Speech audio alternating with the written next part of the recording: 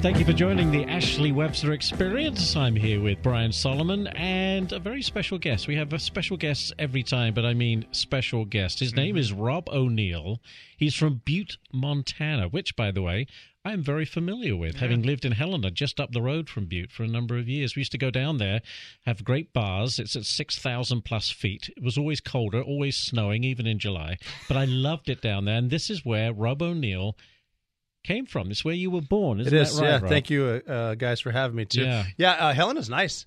And I can tell you're not full of it because you pronounced it right. Everyone says Helena. I know. Well, it was Have a Helena Day. That was the slogan. And I loved Montana. I was just looking at property up there in between Helena, Montana, and Great Falls, Montana. Yeah. There's a little place called Cascade, Montana. Yes, no, it was. And there's riverfront property right there, not as bad as near like Bozeman It's right or off the Kalispell. 15, right? It's right off the interstate. Because it's not near a major airport and it's not near a major ski resort, so the riverfront is just really It's cool. gorgeous. If you like to, fly fish and all Oh that. yeah, all that stuff too. Plus, you can get like a peninsula on the river, so when the big war starts, you can defend yourself, whatever that means. I met my fair share of survivalists in Montana, let me tell you. It was fascinating. I did stories with the Montana National Guard, and they would fly. Yeah, they're right there.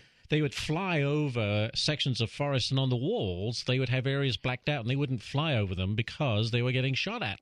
Because survivalists thought they were part of the New World Order, and when you look up, their green helicopters look black. They would get fired at. So they just said, rather than mess around with them, Just don't fly there. Just don't fly there. Well, there's crazies on the right, there's crazies on the left. That's proof of it right there. Absolutely. Yeah, I don't care what your side of the aisle is. Don't shoot at the helicopter. Chances are you're not being invaded. We did a training trip like that when I was in the Navy to Portland, the People's Republic of Portland, and we had our little birds. They're small helicopters, and then we had Blackhawks, and they're all black. They're black helicopters, not because you're going to blend in. Whatever, they're just black because I think it's cool. And there was a big problem in the newspaper that was talking about invasion here, and they're talking about the black helicopters are here, and like. It was when Bush was president, and they're finally invading. It's like, we don't need to invade Oregon. We got it already. It's one of the. Put a wall around Oregon. Actually, you know what? But yeah, people get nuts over that stuff too. We're just training here because this is our country, and we're trying to we want our guys to be able to fly through buildings. Right. We had a great operation too, planned into jumping into Salem, the capital of Oregon. It got shut down because if they saw helicopters, imagine if they see like a bunch of Navy SEAls. That's definitely it. They'll all dive into the coffee shops and then just hide John under the Kerry table. lost, and we're here to prove it. If you haven't realized by now, I didn't do a very good job of introducing Rob. Rob, well, you were a member of SEAL Team 6. You were a Navy SEAL. I said you were born in Montana. I guess my question to you was, and we'll get to obviously the remarkable mission that you went on, and we'll talk about that involving Osama bin Laden. But I just want to go back to Montana. How did you get from being raised in Montana into the military, and in particular into the Navy SEALs? A lot of luck. I tried. Well, life is what happens around you while you're planning. Yes. And most of the stuff you worry about never happens anyway. So think about something that really bothered you other than taxes last April, a year ago. So April 2018. Does it really matter now? Probably not. So the stuff you're stressing about doesn't happen, life, all that good stuff. Because my plan was to stay in Montana, get a degree, work for my dad. I got dumped by a girl. And the first part of my book, it's the very first sentence says, I owe my career as a Navy SEAL to a girl. So I went. She broke your heart. Yeah, and it's time to leave town. And the more I traveled too, I learned that a lot of people. It doesn't matter where you're from. People always say, "I just got to get out of here." Yeah. And that was it. The quickest way out of Butte, Montana, is to join the Marine Corps. And so I tried to join the Marine Corps, and he wasn't there. He wasn't there. The recruiter. No, again, luck. It's better to be lucky than good sometimes. Yeah. And I went into the Navy guy's office because he was there, and I asked him why the Marine wasn't there, and he said, "Why do you want the Marine?" Typical recruiter. Well, I said, I want to be a sniper. He said, "No problem. We have snipers here in the Navy." And I didn't know anything. He said, all you got to do is become a Navy SEAL first, then we'll send you. And so that I was joined. that. I didn't know how to swim. Nothing. Turns out he didn't care. Didn't know how to swim, but he joined the Navy. Well, because turns out he wasn't worried about my well-being. He was worried about his quota as a recruiter. And a lot of guys don't join the Navy from Montana because that's what we call landlocked. But you had learned to shoot, I would imagine. I knew how to shoot. That's why I wanted to be a Montana, Marine. and that's why you wanted to be a sniper. Yeah, well, we used to hunt elk in Montana. Yeah.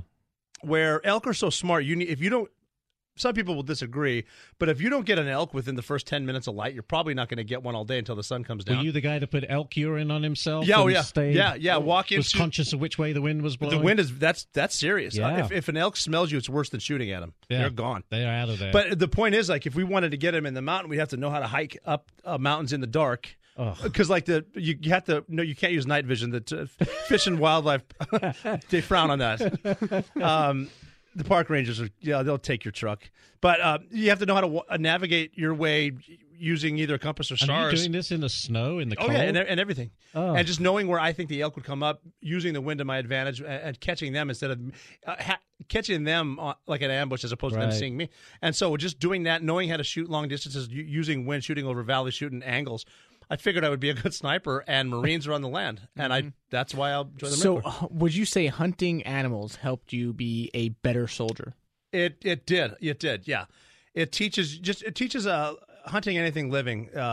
They have a will to live, and it taught me respect for life too. It's one of the I never bow hunted because I thought it was cruel to the animal. I mean, people do it fine, but I don't have any interest in it. I'm going to try to get them to kill. It's a clean kill. But yeah, just getting out there amongst them, watching them, how they respond to each other, how they respond to people, and it's one of those things in Montana you just do. So you do. I always remember sitting at the traffic lights in Helena, and I'd look to the right, and there'd be a deer splayed out on the hood of the truck next to me. Did you ever go hunting? With the towel, with the tongue lolling out that's the side. That's the first thing they do. You know what's cool, too, in some of those places in Montana, especially the elk, is they realize where they're not getting shot at, so they'll come into the cities. And there's towns in Montana where they live on the football field of the local high school. Wow. Smart. They're not getting touched. Yeah. These elk are smart. I always said and they then really got their act together. They're more elk than people. And then the second the season's over, they're everywhere. They know you can't do anything to them. That's serious. I've seen them do it. Okay, so you get into the Navy. Yes. You get into the Navy SEAL program. Yeah. What was that like? I mean, we know how difficult it is. What do you have to go through? When I joined, and then I found out what was expected of me, I had 5 months to learn how to swim. 5 months before I left, from the time I joined to the time I departed. So I had to learn how to swim, and I just got an attitude like, look, I'm definitely leaving Montana. I get to see what Navy boot camp's like in Great Lake, Illinois. I will get to Coronado, San Diego, and I'll live there, and I probably won't make it through this training, but who cares? I got to try it out, and if I get kicked out, because I'm not going to quit. I just decided that just simply because everyone told me I wasn't good enough, so I'm not going to make them right. But when I get kicked out, I'll go to this fleet. I'll see the world on a ship, and in 4 years I come back to Butte, Montana, hang out at Maloney's Pub and tell sea stories. I also learned in the Navy that their saying should be "see the world" from about 15 miles away. they kind of stay out there. But just a positive attitude, and I learned how to achieve long-term goals through short-term goals. My goal is not to get even to Friday. My goal is to get to lunch. And then after lunch, I'm going to get to dinner. And then dinner, they'll let me sleep eventually. So I'm going to do everything they asked me to do to get back in that bed. And then when I get done with today, because I made my bed the right way in the morning, tomorrow's a clean slate and a fresh start. And it doesn't matter what happened today. I made it to tomorrow. And I even tell I talk a lot around the country. I talk to businesses. I talk to companies. I talk to sports teams. I love talking to especially college football teams because I'll tell them that the best advice I have for everyone is get over it. So when it's 2nd and 15, it doesn't matter who missed their assignment. It doesn't matter what the incomplete pass. It's just 2nd and 15. We're here. Let's move forward. Get over it. Yeah. We can talk about it when the game's over and learn from it. But right now, worrying about what just happened, worrying why we're here. Is that something you learned in the service and really built on that? Oh, yeah. On the Bin Laden raid, I was on the helicopter that didn't crash, but I was on the one that got let out in the wrong spot. So I didn't know they crashed inside. And when we were going to blow up the front door, I thought they took fire and did like a racetrack. They flew a loop to get back in the fight. So we're going to blow it. I just put an explosive device on the front door of the main compound, so the one the cars go in and out of, like a driveway. And I told them we're going to blow it up, and they said, don't blow it up. We'll just open it. I didn't know they were in there. The door opens, the thumb came out. And I remember thinking, now I could ask them how they got there, but it doesn't matter because they're there, and I'm wasting time. They're just there. Let's talk about it. Hopefully we live and we talk about it. So we're talking about May 2nd, 2011. Yep. This is the raid on Bin Laden's compound in Pakistan. You were briefed. Did you know how long before you left did you know you were going? About 3 weeks. 3 weeks. So you knew that he was the target. Yeah, when they finally told us it was the target, we wondered why we weren't going today. Right. We're ready now. Let's go now. He's in there. And the people that found him were ready for us to go, too. But you were training for a lot longer than that for this mission, No, right? 3 weeks. I mean, we'd been training for that forever, and we'd been to combat so many times before that, and we were ready to do anything because you don't want to assume you're going into a situation knowing the plan. Well, you know the plan, but you're going to have your preparation because as soon as you think, like if someone said, as soon as you go in the front door, there's going to be a hallway to your right, the hallway's going to be to your left when you get there. Yeah. So don't plan on that. What you can't see, just get there and assess it. Don't assume something's going to be a certain way. So when you are in the chopper, you're flying towards the compound. I'm assuming it's the middle of the night. There's two choppers. Yep. What's going through your head at that moment? That we could get shot down at any second, but me worrying about it isn't going to affect it. If I sit there and tremble about a missile that could blow us up at any second, it's not going to stop the missile, so don't worry about it. Don't waste that energy. Is your adrenaline pumping? No, I was counting. Counting from 0 to 1,000. You just wanted to get there and get it. It's just live in the moment, thinking about, looking at my friends. We learned that, again, worrying about, don't waste your emotions on stupid stuff. You can't affect it. Stop worrying about it. So, like, I was looking around the helicopter, being so proud of everybody, but some of my guys were asleep. Which I just think is ice cold. Being relaxed. Yeah, it's like you're on the ride to Osama bin Laden's house and you're asleep. Well, how long was the flight? 90 minutes. That's quite a long time. That's an hour and a half to think about all the different scenarios. It's not even thinking about the scenarios because we know what we're doing, and this isn't even a hard target. It's just a long flight. So we're going to get there, and we've rehearsed this so many times. We know every possible. It's like reflection on how did we all get here. Thinking about this is the same group that rescued Captain Richard Phillips. A lot of these guys were the same guys that went to rescue the lone survivor. Played by Tom Hanks in the movie, the giant cargo ship. Yeah, we were. Were you on that mission too? Yeah, I was the lead jumper. I was the first one to jump out of the airplane to go get him. I didn't shoot. I got there and we all came up with a different plan on how to get him. Wow, you've been on some very interesting missions. I was my first overseas deployment with SEAL Team 6 was one of the missions was to go after Marcus Luttrell, the lone survivor. We were on the mountain for that. And then same group of guys. We were also on the base when Bo Bergdahl walked off, and we were so close to rescuing him. We did about 19 missions because they were the locals caught him. They sold him to the Taliban. They wanted to get him to Haqqani over in Pakistan. So we're chasing him the whole time, trying to catch up to him. He walked off by himself. He walked off by himself, but once he realized a horrible decision, and we're trying to rescue him. I mean, he's an idiot. Mm-hmm. But he's an American idiot, and we can get him back at least we get him back in our prison where it's humane. Well, so the Bin Laden raid, how was that unique compared to all these other high-profile raids that you were involved in? Longer flight, and there wasn't any chance to refuel. So we had to have the right amount of fuel, which means a certain amount of time on the ground, which means we need to be out of here at this point, or else we're not going to make it back. That was our original plan, and then we can't. A lot of people don't realize when you go on a long flight, like in a mission in Iraq, you're going to stop. You're going to be able to stop at forward operating bases that have refueling stations. But when you fly into Pakistan, especially when they don't know you're coming, you can't stop at a sit-go. Like you're in it. Were you expecting some sort of resistance? Yeah, I thought the house was going to blow up. I thought we died. I thought we died inside the house. That's what I would have bet. Even when we were, I was on the rooftop team. We were going to put a team down in the front yard. We were going to put a team on the outside with snipers, an interpreter, and a K9. And then my team was going to go on the rooftop, and we're going to work our way, jumping off the roof onto the balcony. And we're going to try to hit them on the third floor, and the other team's coming up. And our team, like maybe 7 of us that were getting on the rooftop, I told them the house is probably going to blow up as soon as we get there. We were actually calling ourselves... They're saying, thanks, we're up. No, we all knew it. And we were calling ourselves the Martyrs Brigade. Like, we're going to die on top of this house. But if it blows up, he did it himself, and we're going to die with him. That's what we came for. So you get there, you find out. Well, you didn't know that one of the choppers had actually gone down. I didn't know until we got in the house, and one of the guys told me. No one was badly injured on that helicopter. They managed to get to the ground. Yeah, they were good because they didn't crash. The flight lead, the main pilot, crash landed. Okay. Because he knew when he tried to hover that he couldn't hold a hover. And had he been a less experienced pilot, he would have tried to power up. That would have rolled it, killed everyone on board because they would have crashed head first. He knew if he spun it, he could probably put the tail on the mud wall, pin the nose to the ground, and stick it. And he stuck it. Wow. And we were fortunate. The Army gave us the 4 best pilots in the Army, which coincidentally are the 4 best pilots in the world. The best helicopter pilots are Army pilots. They're the best. All right, so they get in. You, as you said earlier, managed to get through the door because suddenly a thumb comes around. They're in. They open the door. Yeah. You don't have to blow through. Did you know prior to this who was going where, and did you know you were going to go? No. Sort of. We knew about the guest house, which is there was a family living there, and I think the courier. No. One of the brothers. There were two brothers, the courier and the brother. They were working for Bin Laden before 9/11 and after. We knew they had that. We knew there was like an animal stable, another carport, the main house, and a few places. So we knew which guys were going to the main houses, and we'd all link up eventually.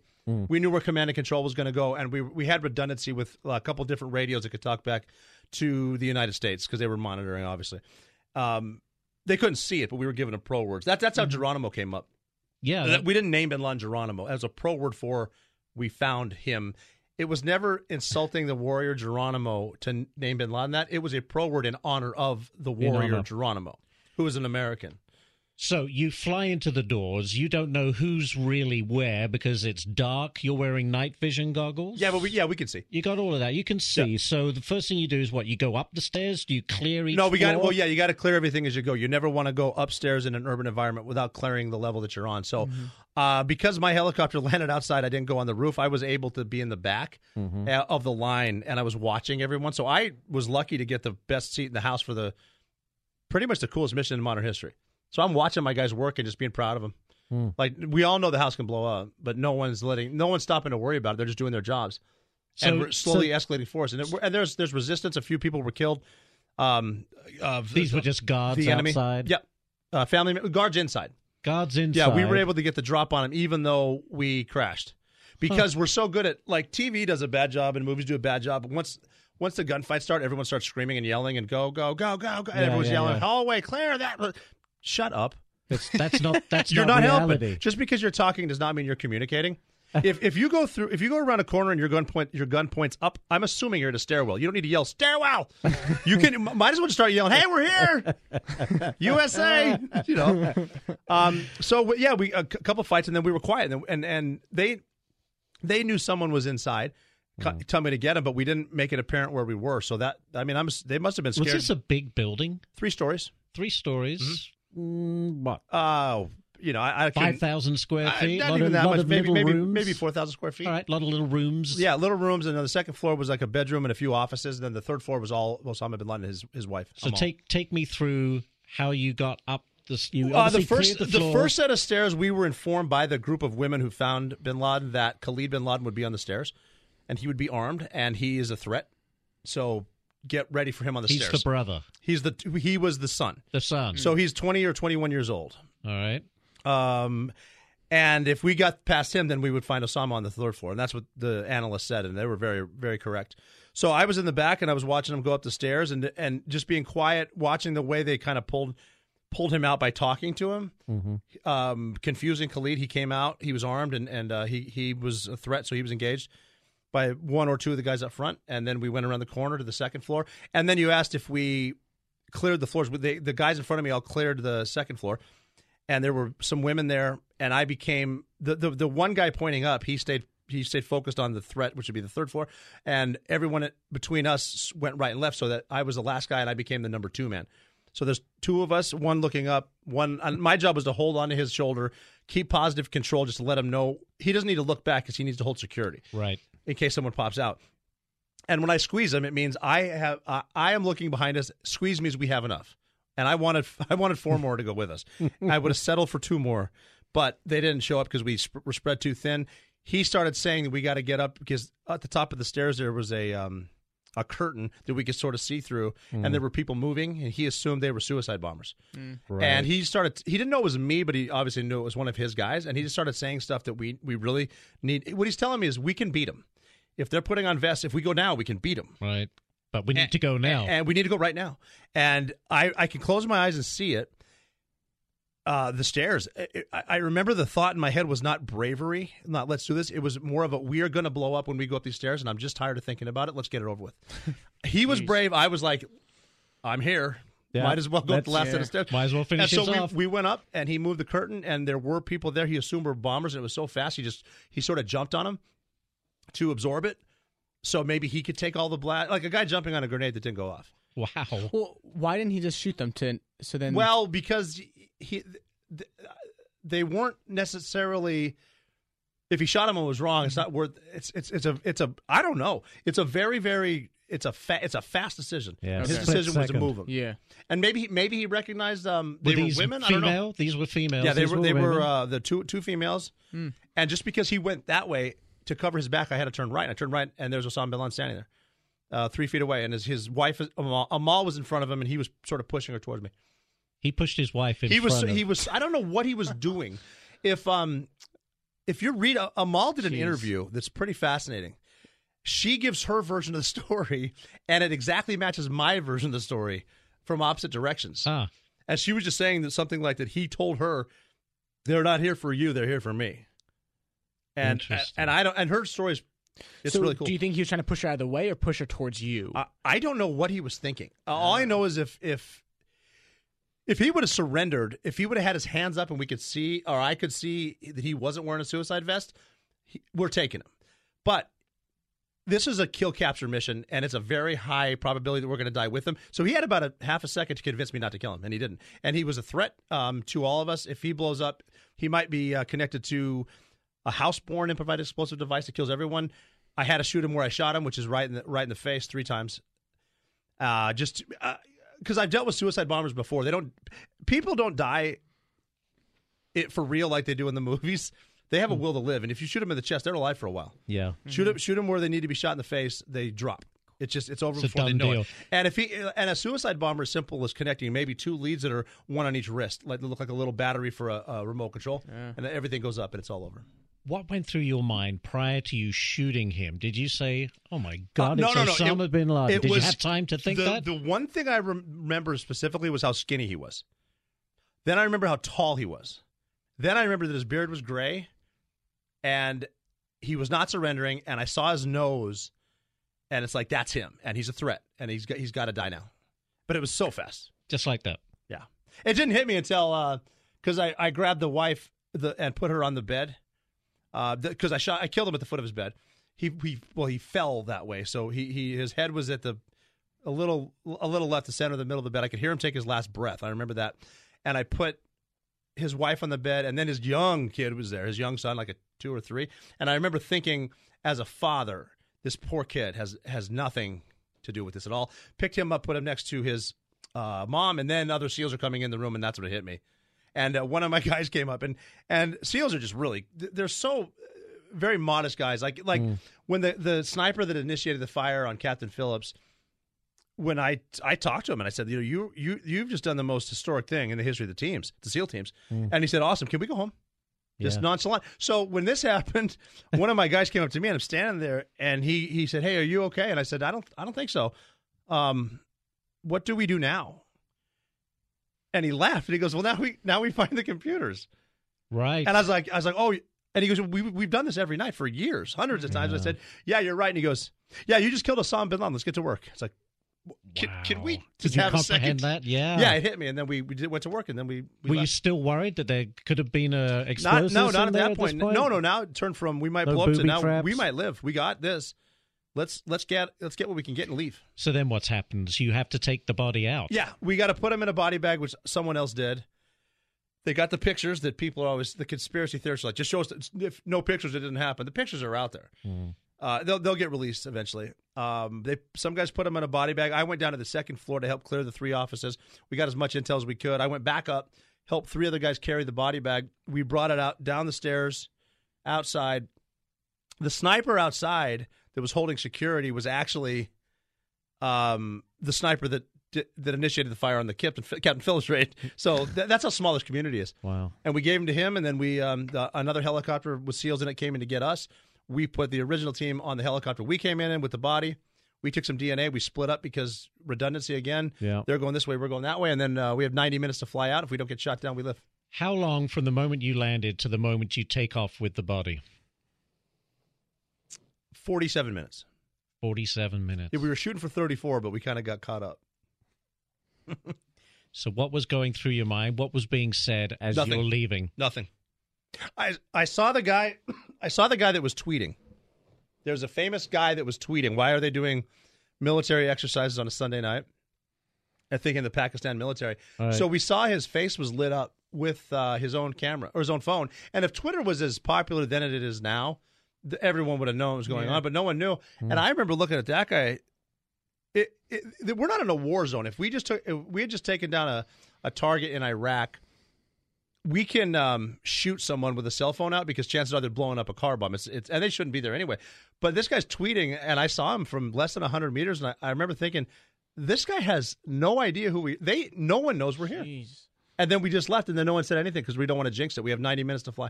When did you hear from the White House? You say they were monitoring the whole thing from the White Houses, which they do because you guys have cameras on. We heard from them when we got back. I'm assuming that Admiral McCraven, who was kind of overseeing the whole thing, I know I talked to him, but he talked to the ground force commander. I'm sure they were talking back and forth to the three-letter agency who was relaying it to the White House. And then we went up to Bagram Airfield where the law enforcement guys, FBI guys were there. We brought the body with us. They were doing DNA. We were taking out all the stuff that we got out of the house, and they were going over it, and we were getting ready to eat breakfast. Army brought us these big breakfast sandwiches, and we had the TV on. And it was actually on Fox News, and we were watching Geraldo, and he was kind of running around saying urgent confirmed, and they're saying bin Laden's dead, but the president hadn't confirmed it yet because some of our guys were still on the phone with the president. They were trying to go over numbers. How many were killed? How many were alive? Right. Who's left behind? And is it really him? And then we're sitting there. And so you're having breakfast. It's still sinking in. We're still in our uniforms. Oh, my God. We're still in our uniforms. Bin Laden's body's laying 10 feet away. And the cops are – not the cops, but the federal law enforcement guys are going over it. The experts are going over everything. And I'm eating a breakfast sandwich. We have the TV on, and President Obama walks down the long red carpet. And he said, tonight I can report to the American people and to the world the United States conducted an operation that killed Osama bin Laden, the leader of al-Qaeda. And I heard him say Osama bin Laden. I look at Osama bin Laden, and I thought, how in the world did I get here from Butte, Montana? Was there a sense of this was the face of 9/11? Yeah. And it felt good? That this is going to help with the healing process. Right. That we proved that no matter what they do to us, we have the capability to go get them and serve justice, and that was it. And that should. I mean, we're aware that the war's not over, the ideology is not over, and there's a lot more to it. But this is just a don't mess around with us too much. Are you concerned in the since this has happened that your name is out there? Have you been criticized for putting your name out there, saying, yes, this was me? And what was your thinking? I think you'll get criticized for anything. Anything you do, someone's not going to, especially with a lot of, one of my jokes with Navy SEALs, time heals everything. And at the time, the most important thing is what people are saying. But once you kind of get over it, it's fine. But one of the things that I came up with, because I've seen it, and I have nothing but love, I have nothing but good things to say about my community that I came from, the Navy, my Army counterparts, everyone in the military and the agencies, but especially with SEALs, I said, if you took 10 random Navy SEALs houses and put a dump truck full of money in each of their driveways, and you just dumped it out, 3 of them are going to complain that their driveways are blocked. So they're gonna criticize, and there's the stuff comes with it. But after being, is there a code of silence among Navy SEAL members? No, I'm not the first Navy SEAL to write a book. I know so many guys that are my age that have already retired, joined because of Richard Marcinko. He wrote Rogue Warrior. Point Man by Patches Watson. Someone said, isn't there a code of conduct and an ethos? Like, yeah, I read about that in about 50 Navy SEAL books. It's ridiculous. And also, I would imagine for the victims' families of 9/11, you've met with them, haven't you? That's part of the reason that I came public with it as big as I did. Because when I got back, everyone in the community, every Navy SEAL that knew a Navy SEAL, the first thing they said, including to me, is who got him. Mm-hmm. And then everyone on the mission knew. And again, it was never supposed to be me. A braver man than me, knowing tactics, someone smarter invented. I turned left. I turned right. He turned left. That's it. But everyone said, "Well, don't tell anybody." But, and they'll say my name, and then they would tell a buddy, but don't say anything. But so in Virginia Beach and San Diego, D.C., parts of New York, people already knew, and you can't get that toothpaste back in the tube. And then it started to come out. And then I donated some stuff to the 9/11 Memorial in Lower Manhattan. And now that a lot of guys are out, too, they're starting to donate stuff to a new exhibit they're putting up, which is, I love it. I hope everybody, including the pilots and the air crew, tell their stories about the bin Laden raid. There's going to be about 28 different stories that everyone should know. I think we're all pretty happy that George Washington brought a biographer across the Delaware to fight the Hessians. Of the movies out there, and I've seen movies of this, but of that you were in on the raid on bin Laden, are they generally accurate? No, they did a really good job in Zero Dark 30 of showing the analysts. Okay. And the woman, Maya, portrayed a few different women. It was one character based on a few. They did an excellent job of the way she would write the number on the boss's window. This is how many days we've known where he is. And when she yelled at the SEALs, I didn't want to send you anyway. I want to bomb the place. I don't know why you're. That what she was like. But she was 100% right about everything. Yeah. And she was just frustrated because she knew she was right. Yeah. Captain Phillips, great movie because it portrayed SEALs in the right light. Yeah. The guys, as soon as they shot, they didn't high five. They put the bipods up. They left. Yep. And that's how good they were. So good. I really like Captain Phillips. Lone Survivor is excellent. My only complaint about Lone Survivor is they couldn't make the mountain steep enough.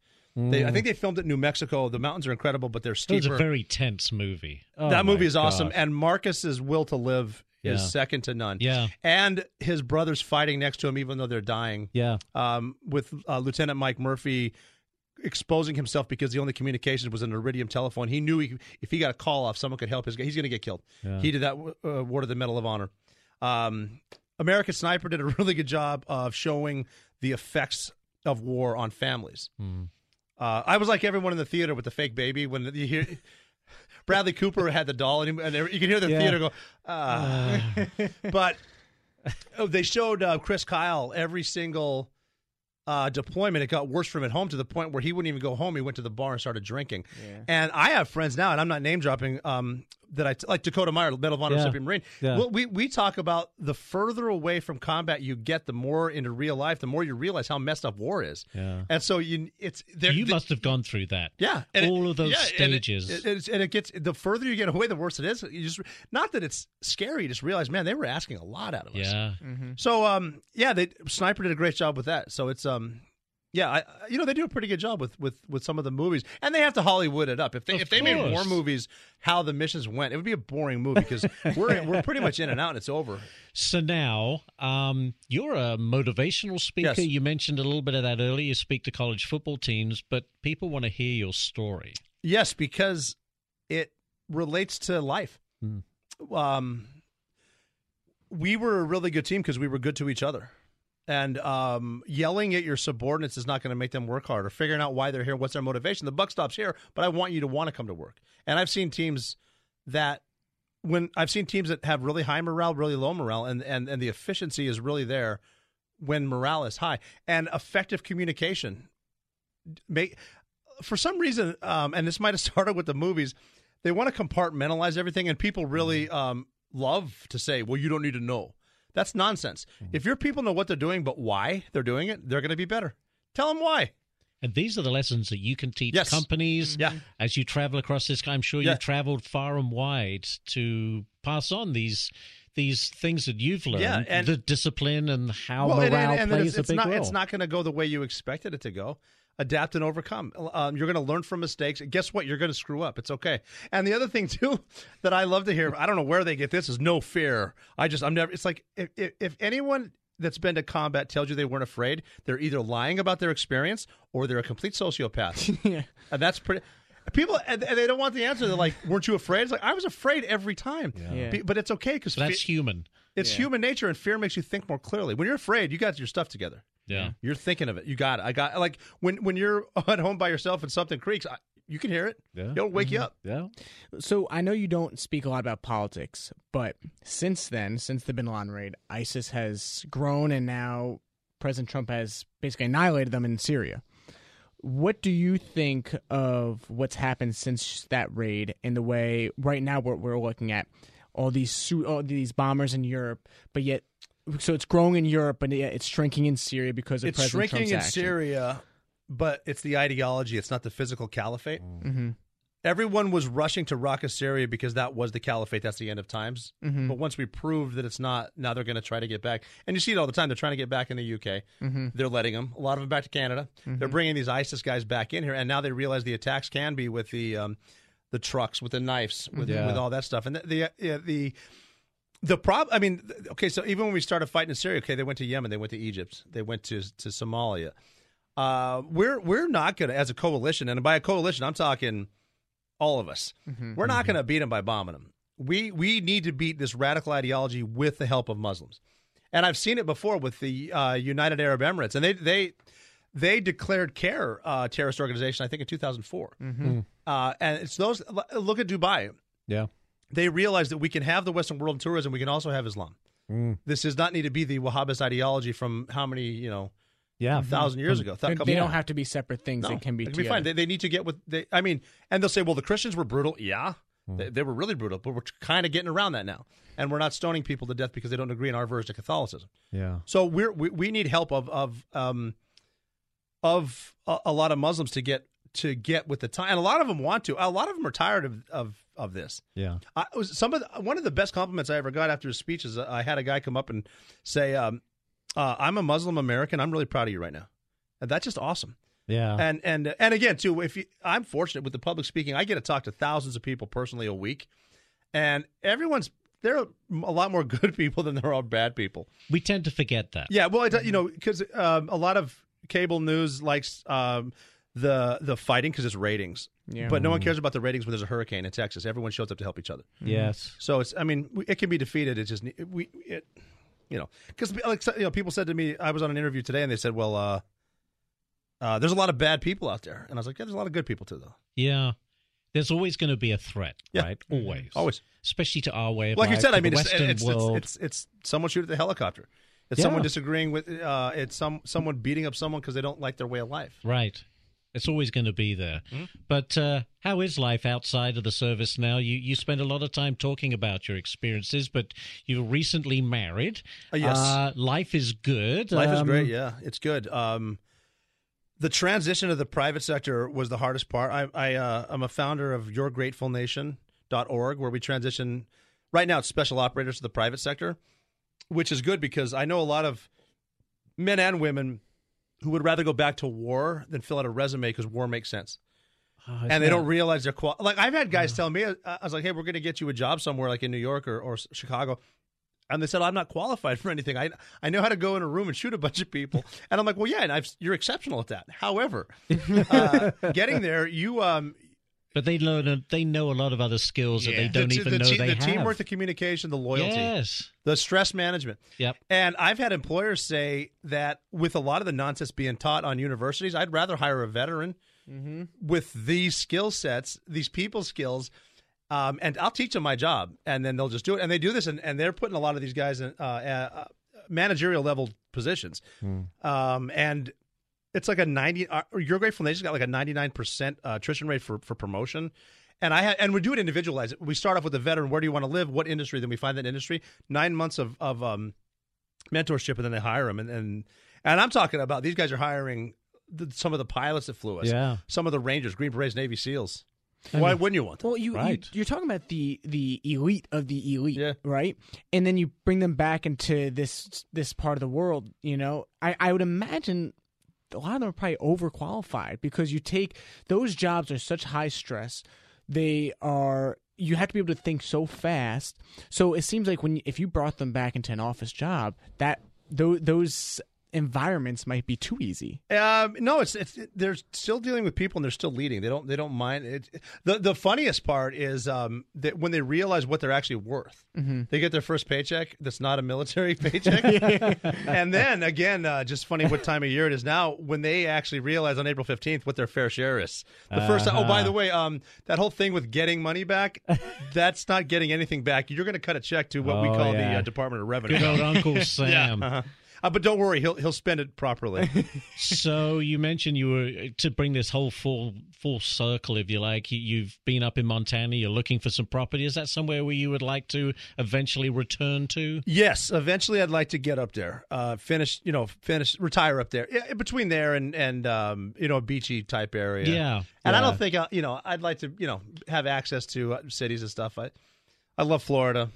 Yeah, hey, that's you don't miss low taxes, lots of sunshine. Middle East? Yeah, well, I'm good. You don't want to do the Middle East? Yeah, you want to go back to? Do you no, miss that? No, I'm good. You're done. If I need to see a pyramid, I'm going to go to the Luxor in Las Vegas. The buffet's way better there than in Cairo. All right, we're going to have to leave it there. Rob O'Neill, it's been an absolute pleasure. Thank you for having us. A remarkable experience. from a Butte boy. It's been real pleasure to speak to you, and thanks for coming by. Thanks, Ashley. Thanks, Brian. Appreciate it. Well, thank you. I've worked with heroes, that's for sure. Thanks. All right. Well, thanks for everyone listening in. We'll see you back here next time. Jason in the House, the Jason Chaffetz podcast. Dive deeper than the headlines and the party lines as I take on American life, politics, and entertainment. Subscribe now on FoxNewsPodcast.com or wherever you download podcasts.